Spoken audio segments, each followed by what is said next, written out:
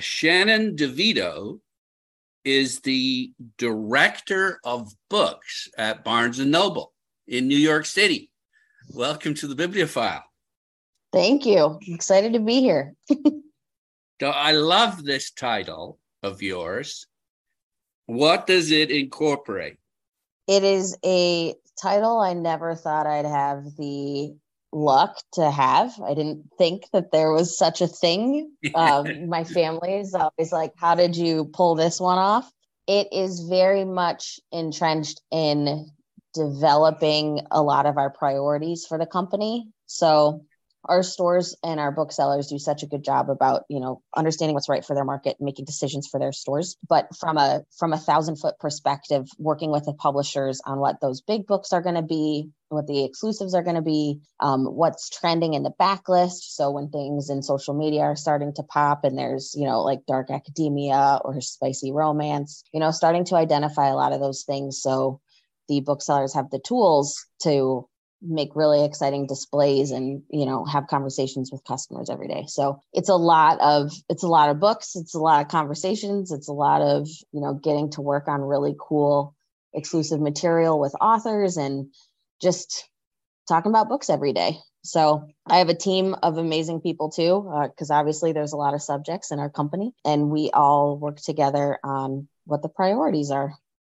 So what do you mean by exclusives?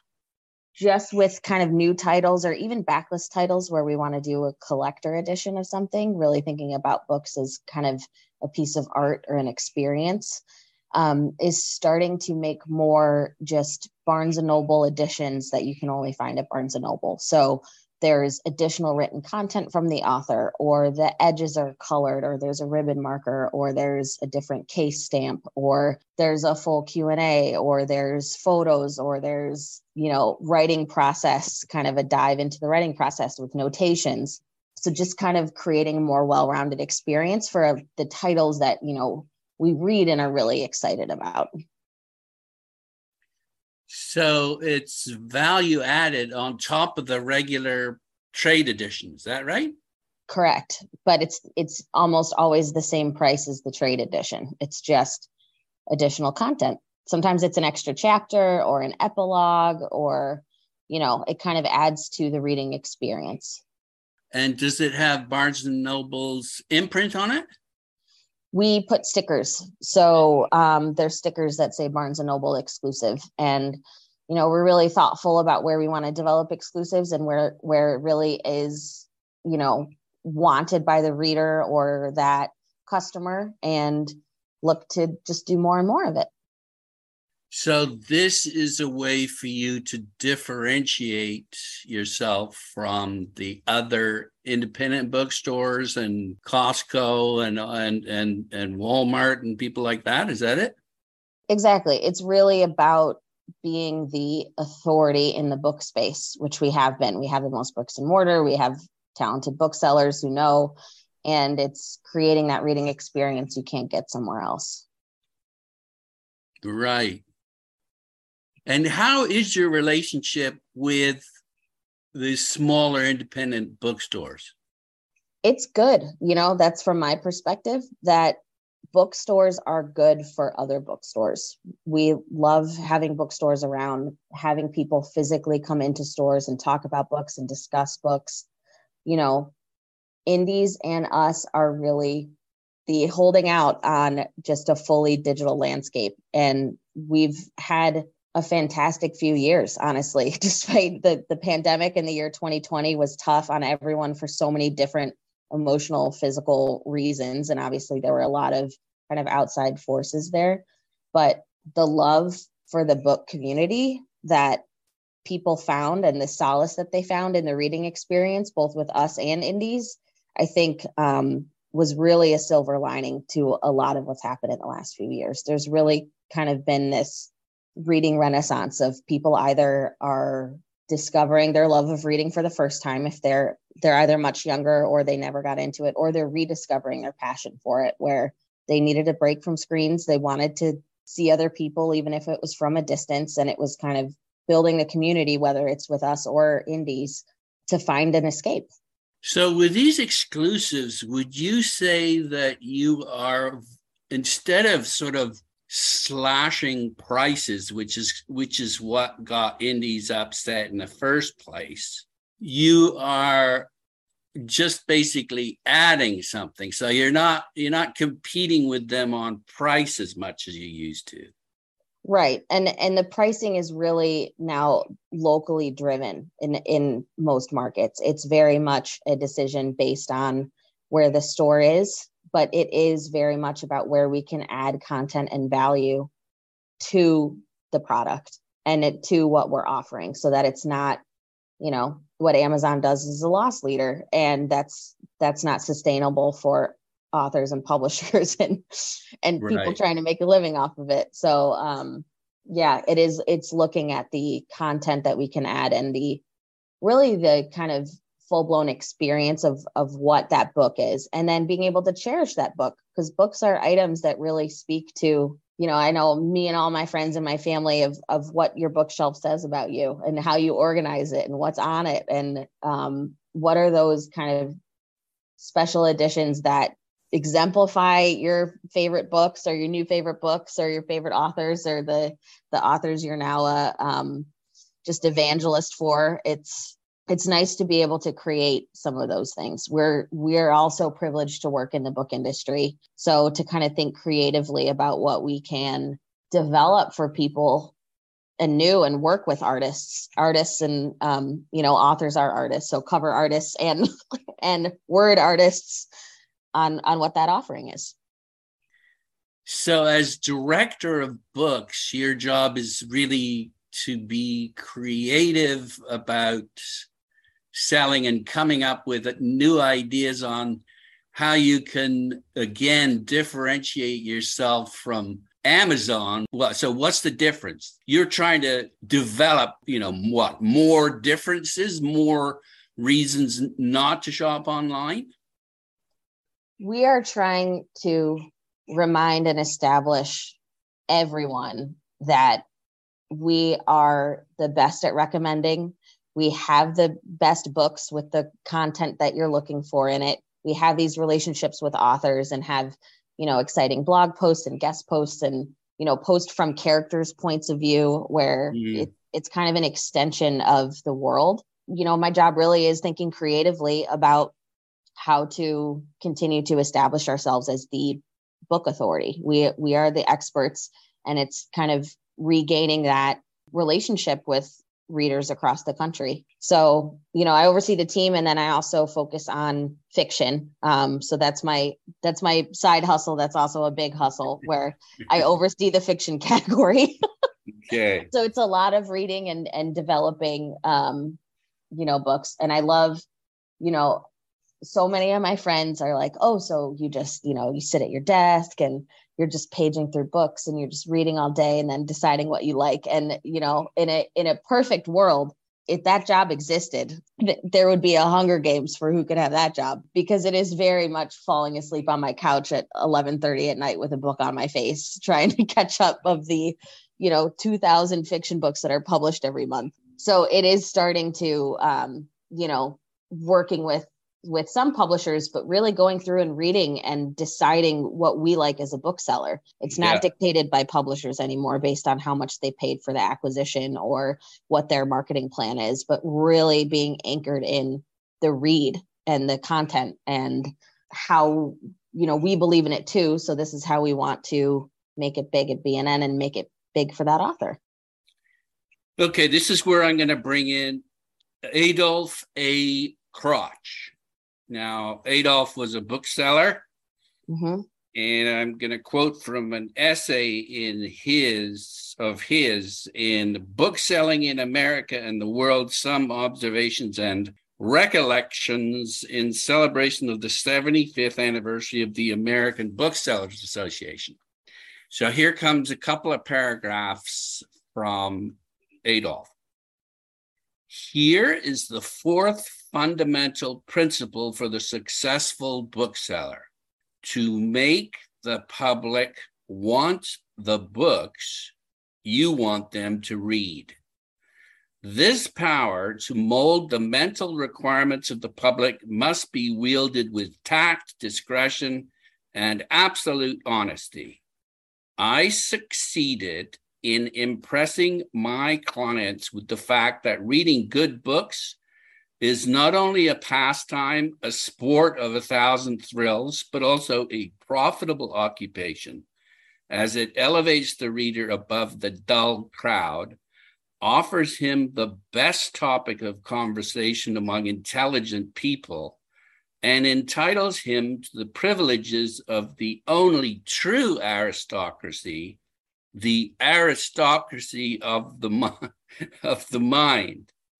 He can also share this distinction and pay the finest compliment to his friends' intellects by giving them books as gifts for any and every occasion. To be met in a bookstore known for its good books is really a worthwhile distinction. And then just finally, the mentally alert bookseller has a further opportunity, if not duty, to improve the taste of the reading public.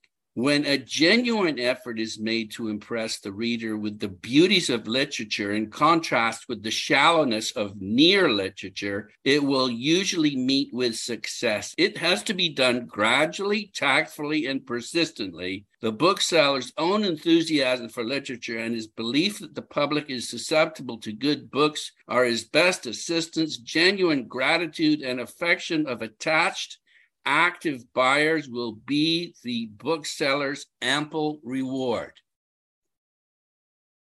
What do you think about that?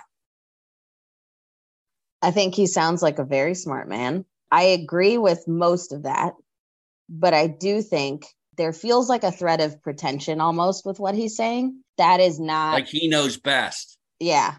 And, that is not at least our aesthetic right now.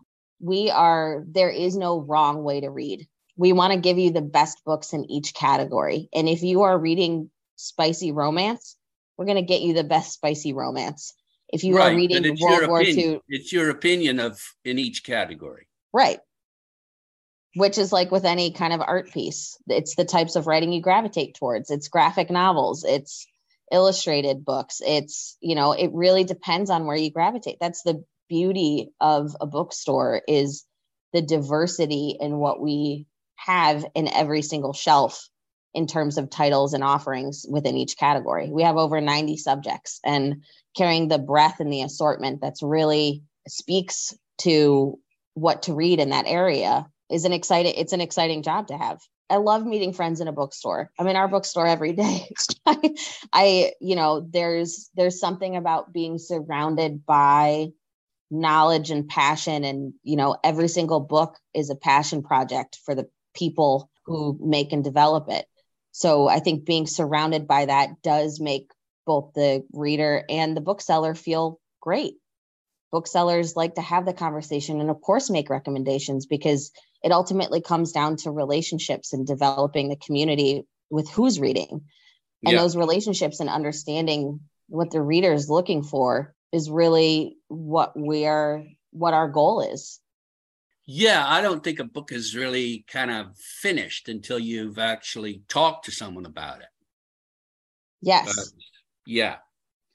Okay, so the reason that I'm talking to you today is that I received an email from Barnes & Noble informing me that the Rabbit Hutch, a novel by Tess Gunty, had won your Discover Prize. So I did a little searching, and then I found out that it actually had won Waterstone's debut fiction prize. And I'm thinking, wait a minute, this is an American author, and it first won the prize in England. What's that all about? It's so funny. So this was not intentional that they announced first, and it's the same book, but it's the way that both of us approached it separately, because we don't talk much about overall priorities. Yep. I'm very, because of course, James Daunt is the head of both. He is. Yes. So wait a sec. You're telling me that this was just a pure coincidence? So there is a panel and a whole system that B, who oversees fiction at Waterstone, set up for their first ever debut fiction prize. Hundreds of booksellers. They started with lists of 100 books and they culled it down, and they had a short list, and they all voted for Rabbit Hutch. Wow. I had a committee, of over 40 booksellers, been working on the fiction books.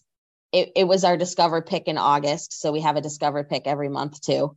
Okay. And it was the book that everyone kept coming back to and said her voice, the prose, the rawness of it, the way she approaches her characters, and just the sweltering feel of what the book is. It won both. And that may not happen again. It may not happen every year, but it's also a finalist for the National Book Award. So I'm very hopeful for her. That's next month. Yeah. Yes. Yeah. Well, when I saw that, I said, either there's something funny going on here, or this is a really good book. It's a book that deserves to be read and discussed, because there's always something different in it that people will gravitate towards.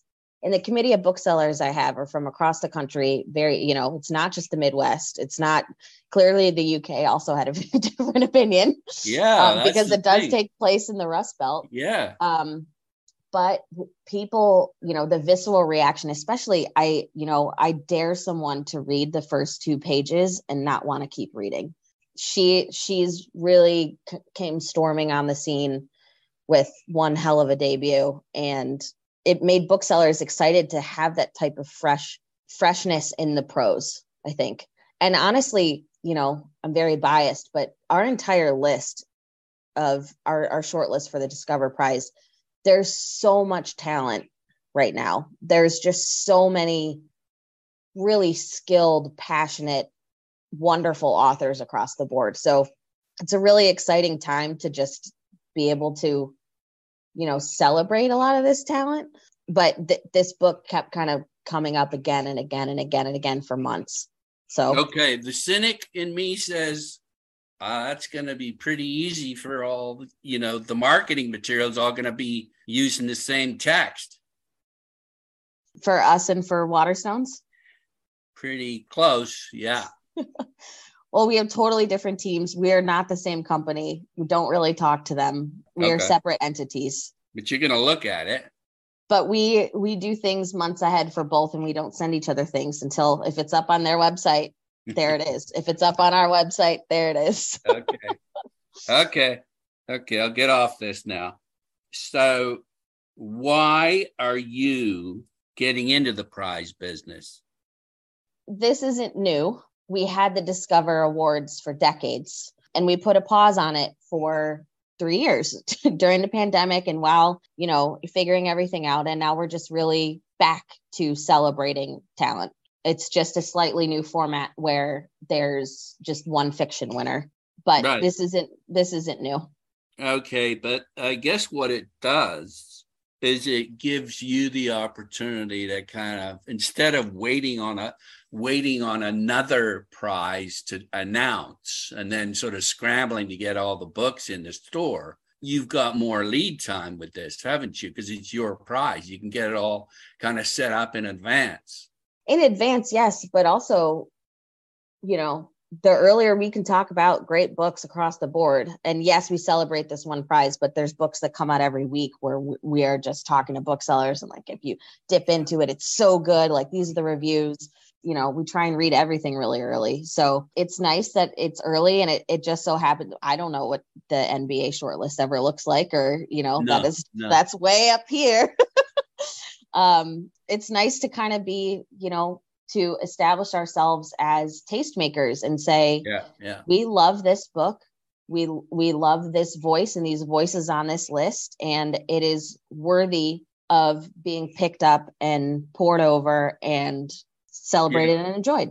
It just strikes me, though, that there's a lot of sort of moaning about the fact that there aren't anywhere near the number of newspaper book reviewers around. And it seems to me like you're trying to pick up the slack here in a way. Yeah, there's some of that. I think the reviewer kind of format and, traditionally what reviewers have done, and honestly, traditionally what publishing looked like, is shifting rather seismically in the last few years, where it's so much about, smaller communities and word of mouth and developing some of those just areas where you build a trust with someone and then grow that. And I think, the newspaper recommendations is kind of shifting and changing accordingly. And yeah, all we want to do is recommend books and tell you what we're obsessed with, because nothing made me happier when I was working in the stores than saying,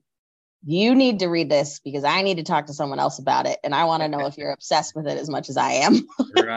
Right. And again, it gets back to the kind of need to discuss a book once you've read it. Yeah. So you're leveraging your role as a recommender of books here. Absolutely. Yeah. How could we not? We read so many books. When you see so much and you're able to work in so much and be in the details and be in it every day, and it's your job. Yeah. How could we not want to recommend and elevate what we're excited about? Yeah. Well, I love the fact that you've got, all these booksellers are, book lovers and readers. And so if they're all agreeing on this, there's some weight behind it. As long as it's genuine, as long as you're not cooking up something with the publisher beforehand. No, we don't do that anymore. They don't pay to play for anything, much to their chagrin. That's coming from, again, I started in the stores a while ago. And I think the shift in the last few years of us trusting each other, where we get a lot of information from the industry, but they tell us a lot of information and kind of level things to us and we level things to them. And it is a much more cohesive and symbiotic and trust-based relationship, where I have booksellers email me every single day about what they're reading and what they're excited about and what's starting to percolate and what they're being asked for. And we have calls with every single store every week. We have a whole big call with hundreds of people on it. It's very much, I understand how intelligent our booksellers are. Our field is, the acumen in the field is unmatched. We want to leverage that acumen and trust the intelligence of our booksellers across the nation, because they're smart and they're good at recommending books and they're building kind of their local community bookstores. So it's just giving them the tools they need, and then also celebrating their ability to pick really good books. It's not just me. If I would, what a power trip. Oh my God. Yeah. Well, it'd be too risky. Here you've got a critical mass of smart readers who agree on something. It's likely that you guys are going to pick something that's more likely that you're going to pick something that's worth reading. I think so. Okay. So one of the top reasons to visit a bookstore, aside from the joy of browsing and discovering new books, is to take advantage of this knowledge, this expertise of the bookseller. So it seems to me that this is what you're marketing in effect. Sure, you're marketing the books, but you're also marketing this service. Yes. How sterile is it to have an algorithm say, this is what you need to buy next? Right. And, we are so much more than the physical manifestation of that algorithm, because we're a living, breathing human who's reacting and thinking and looking at what is working and what we love and understanding what really you're looking for, because it's different in person. It's a wholly different experience to look at books on a table and feel them and touch them. And, that visceral reaction to a book, I think, is it's part of the whole reading experience. And it's why we have so many people who come in and browse and chat and figure out what they need to read next. Yeah, I had a great experience in Berlin at Dussmann's. There's a big bookstore there. Mm-hmm. I walked into it's the English language part of the bookstore because it's gigantic, the whole store itself. And I couldn't believe how many of those books I wanted to buy. It's just like they kind of knew my taste. It was bizarre. So, and that kind of feeling, it's like, yeah, they're doing me a service. I come into that store and I think, holy smokes, I never knew about these, and how exciting. It's a service. And then you also get, you can feel seen. You feel like someone understands really what you're looking for, and how much more human can you get? Yeah. Okay. This is how you're going to take back market share from Amazon? Is that how you're going to do it then? How else are you going to do it? I shouldn't say this, but I don't even care what Amazon is doing. I care about being the best bookstore. Right. And they don't care what they're doing with books. So why would I look at what they're doing? So it's really taking a step back and thinking critically and using common sense and thinking about what I love as a reader and what booksellers are saying and what we're seeing in stores and, reacting to that. Because I think for a long time, it was all about what they were doing and how can we compete with what they were doing. And we got away from what we needed to do, which is be the best bookseller we can. So it's less about that and more about who are we as the book authority in the United States. Okay. So Knopf is pretty happy then. I think so. Yeah. They're ecstatic about this. Yeah, I think, how come it wasn't an independent, little indie? I want it, when we find that, yes, it will be. Okay. It's not, we didn't do PRH because it was PRH. It's really content led. It's the read, and that is what drives it. That's what drives the decision, honestly. Okay, that's good to know. Okay, so let's just get into your job here, overseeing the book buying team. So that's what? That's not local. That's national, or what? It's national. So it's booksellers. That's being downsized. Sorry to interrupt. That's being downsized, right? Yes. And it's also, we've shifted kind of how we're set up. So really we're kind of putting, aces in their places of what they're good at. And what my team really focuses on is the content and is the author positioning and is the read and is the book experience itself and kind of understanding that book in the ecosystem of the rest of its category. What does that mean?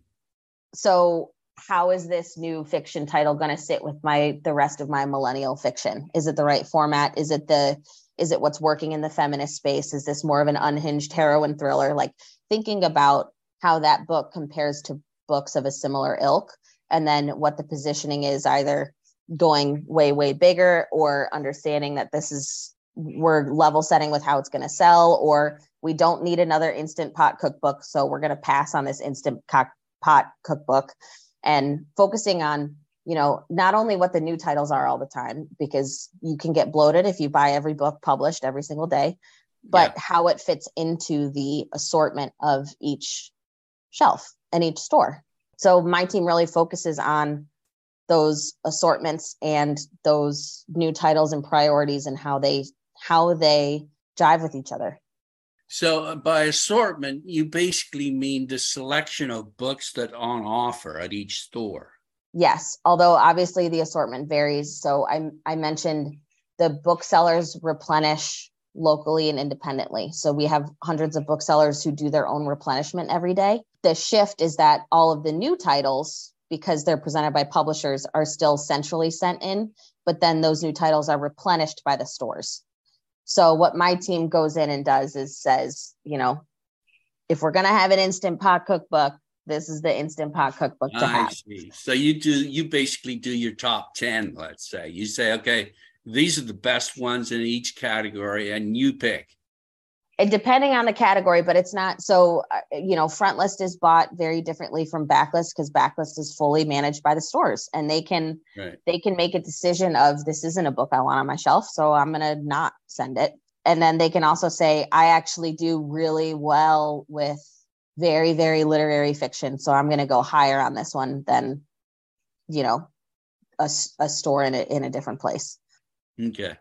Yeah, I mean, I was fortunate enough to interview James Daunt right when he sort of took over, and it's just so great to hear that all of these stores are, they're kind of being given a new life. They've been given control over how they sell books. It must make for a more interesting, fulfilling job too, which is something to say, isn't it? Yes, I think you want to come to work and really think and be creative and do what's right for your area. We don't know what's best for well over our 600 stores for each little small thing, but we can give the stores all of the tools they need and the information we have, so they can make an informed decision and focus on what we think is big, but also what they can add into their market and grow and push. And, there are stores that do extremely well with dark academia and fantasy. And, that looks very different than a store that is focused on World War II narratives and, nonfiction memoirs and reference workbooks. So I think it is fully, a trust on both sides of the stores developing what's right for them and us giving them what they need, and telling them what we've learned and what we've seen in other stores and helping them. Yeah. Here's a frightening thought. I guess there are parts of the country that go big into Christian books. Mm-hmm. So you're not going to say, hey, wait a minute, this is not good to combine religion and politics. We're not going to put this stuff in our store. You're just going to sell what sells, right? Well, it's a very complicated way we buy new books, because there are different laydowns for different areas depending on the type of book. So it's not as one size fits all for every book that comes in. Some stores may get a book, some stores may not, which is also, yeah. So, but there are stores that do really well with religious books, and they set a section or a shop accordingly. And it's a lot bigger than stores that don't do as well with religious books. The size of it is dependent on the market. Yeah, I guess what I'm saying, though, is you're not putting in any kind of moral, like combining politics and religion is dangerous. And that's happening in the United States to a kind of a scary degree. But you're not going to let that influence your economical decision. No. We buy, we buy a lot of books. you buy what's you think is gonna sell, obviously. What's gonna sell, and yeah. This is an interesting topic here. There's sort of commercial versus moral, but yeah, we could dwell on that but we won't, I guess. Okay, so you do these initiatives for promotional book strategy. So what exactly is that? So that's working with we have a commercial strategy team too. So when we do have a big book, and when we do celebrate our book of the year, discover, or even if it's just a priority title and it's a new Cormac McCarthy, what are we doing with the publishers to celebrate that in stores? And again, giving stores something interesting or fun, or just a nice giveaway for customers, or like what? Bookmarks, pins, bookmarks, posters, the creative assets, just how it's positioned in stores, which again looks different in every store, but at least negotiating from our office level to get a lot of that support material sent to stores.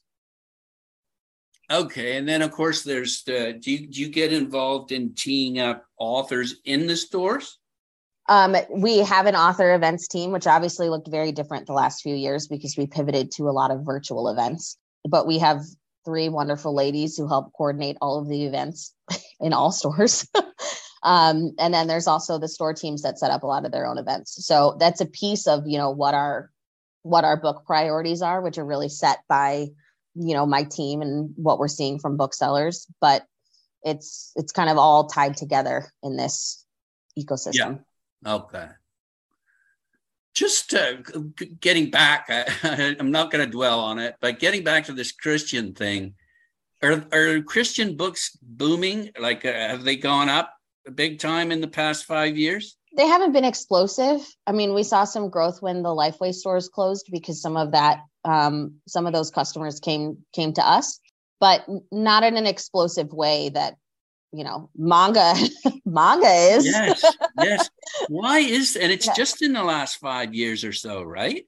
Yeah. And it's been on a steady increase, but why is this?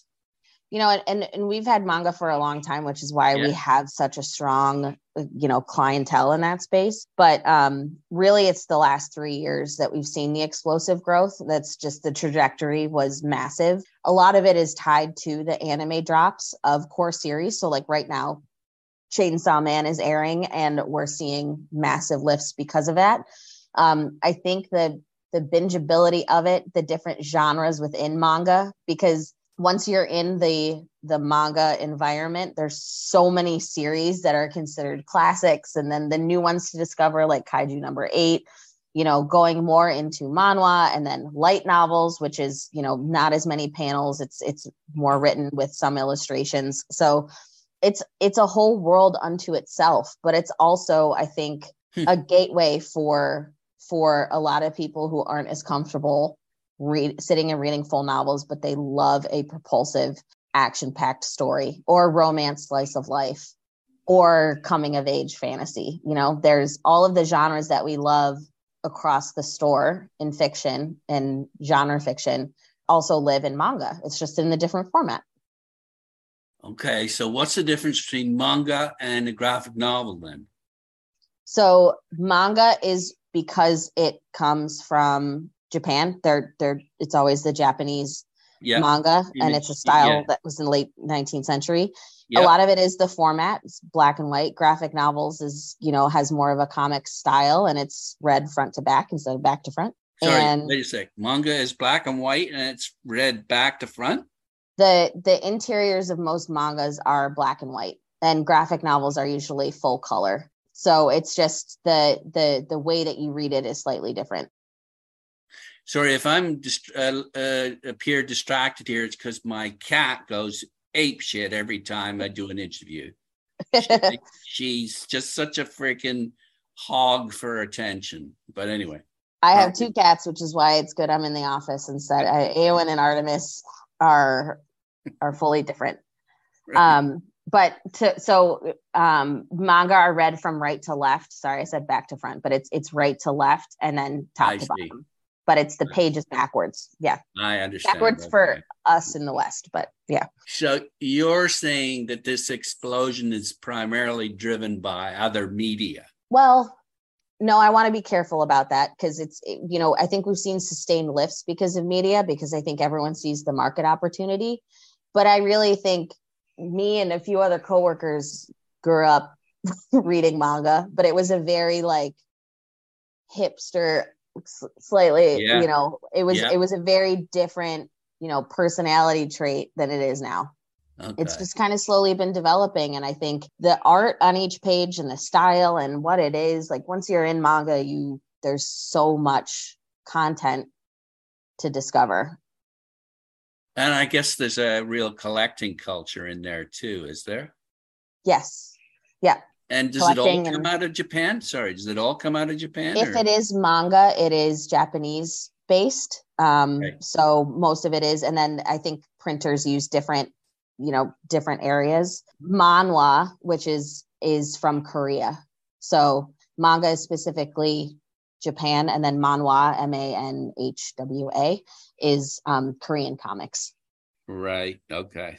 Now, with this Rabbit Hutch novel, are you going to discount it, especially so that the indies are going to have more trouble selling it, or not? No, we No. wouldn't do that. No, stores are deciding the discount they want on it, if at all. Okay. It's been out since August, and a lot of stores just have tables dedicated to it, bookseller blurbs, things like that. I'm not trying to undercut anyone. It's more just that's a book we want everyone to read. So we're hand selling it. Yeah. Great. Okay. So we talked a bit about the Discover Prize, and then you've got these monthly book picks, right? Mm-hmm. We have a few programs every month where it's either a trade paperback we love that we want to push and think it's a good title, and then we have book club. So a lot of times we have YA and trade book club. So YA is really for the teen and young adult audience. And we create exclusive editions for those book clubs. So there's usually a reading group guide. A lot of stores decide if they want to do a physical book club meetup around that book or not. But, it's the type of books that are discussion worthy. Yeah. Okay. Like you don't do any mailing of these books then. It's all you have to come into the store to buy them? Yes. Yep. Or order online, but yeah. Yeah. Right. I see. Okay.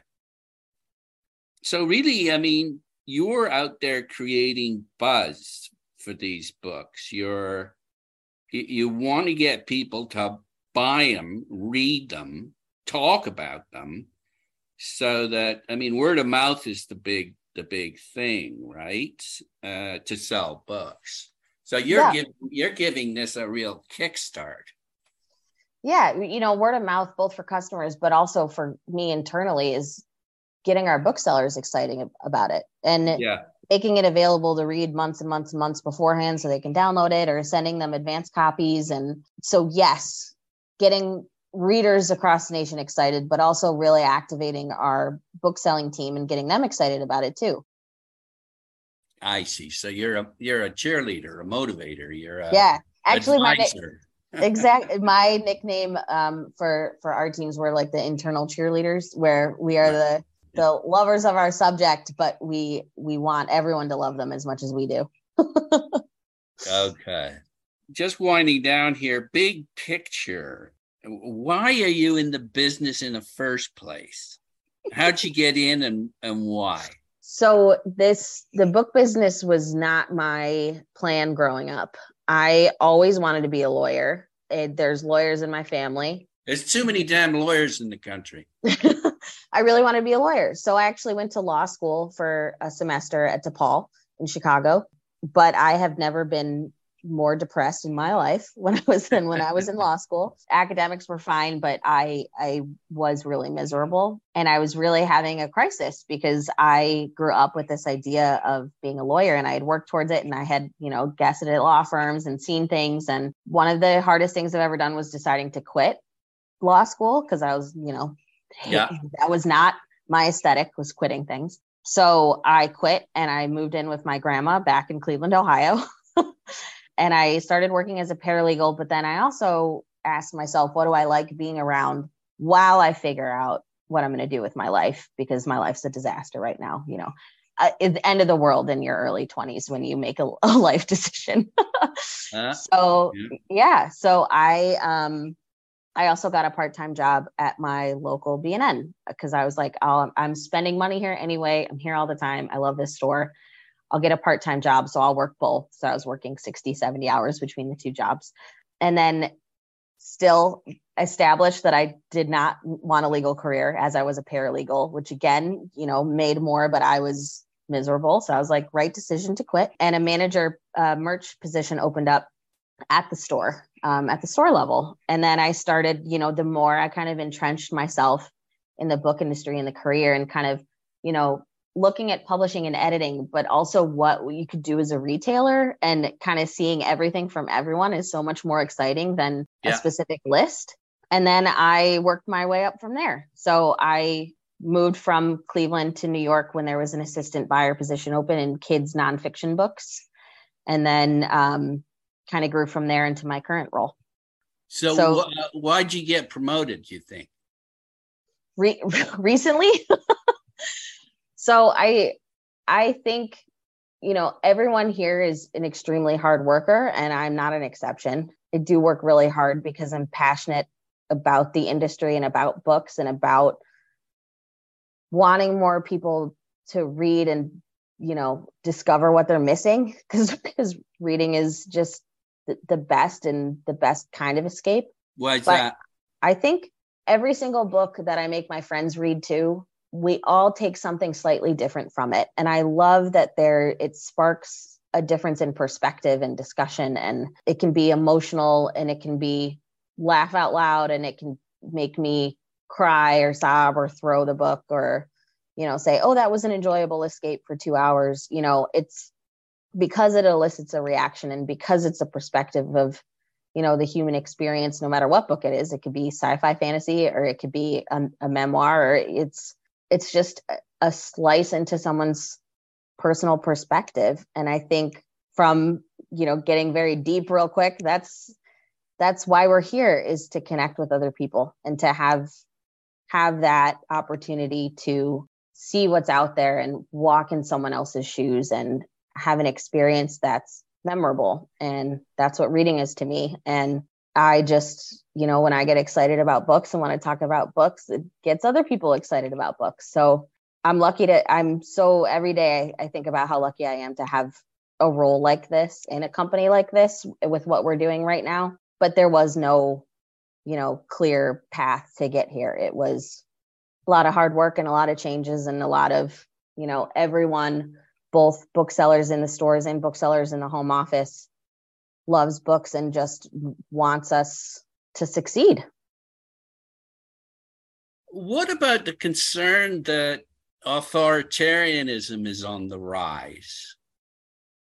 And it's right in your face in the United States. In what way? Do you think reading and putting important books into readers' hands can help prevent that? Hopefully. We as a bookseller are not going to blanketly fix the political problems or the societal problems in the United States, but we can create a reprieve and a destination and a safe place for people. Okay, just finally, what are some of the coolest ideas you've had that maybe you haven't quite implemented to do what you do? Coolest ideas around selling more books, basically, good books. Like, what are some of the coolest things you've thought of doing and maybe haven't quite done yet?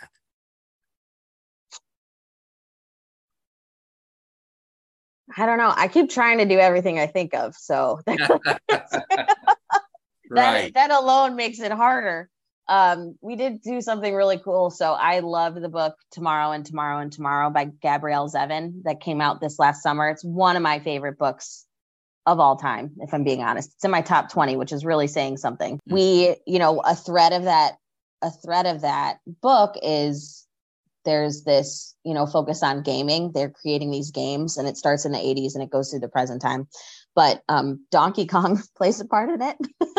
Yeah. So we actually put a Donkey Kong machine in our Union Square store and our store in LA in the Grove, just as like there's so many fun expressions of what a book can be. It doesn't have to just be a bookmark. It can be an installation, or it can be something, massive, clouds for Cloud Cuckoo Land, or, really working on what the experience is of that book. So there's some ideas like that, but all of it is always anchored in, what is the read? What does that manifestation look like? All of my ideas stem from smarter ideas from authors who are brilliant. Okay. Could you give me a list of your top 10 after this, after this conversation? Oh, yes. And people always ask me this because it's so hard to cull down. And it also can be, I like to, my list doesn't change, but if you're looking for book recommendations, it'll change based on what you like to read and what you're interested in. But, I always have your like current top 10. I mean, it changes. Yeah, it absolutely changes. But there's some great ones. Marriage Portrait, I have to talk. Maggie O'Farrell's just fantastic. And that one is so good. Rabbit Hutch, Lessons in Chemistry is the book you'd want to recommend to literally everyone in your life. It is that type of read. There's a few kind of slightly rough scenes, but that makes the hopeful, fantastic scenes that much richer. It's so good. Yes, I'll send you a list. Look, I'm already going off. Yeah. Wonderful. Well, it's so nice to talk to someone who loves books in the way that you do. And it's also reassuring, I think, to know that you're at the helm there doing the good work you're doing. So thank you for joining me today. Thank you for having me. This is wonderful. I'll talk books anytime, anywhere. So good. Okay. So it's Shannon DeVito, who is the director of books at Barnes and Noble. Thanks again. All right. Thank you so much.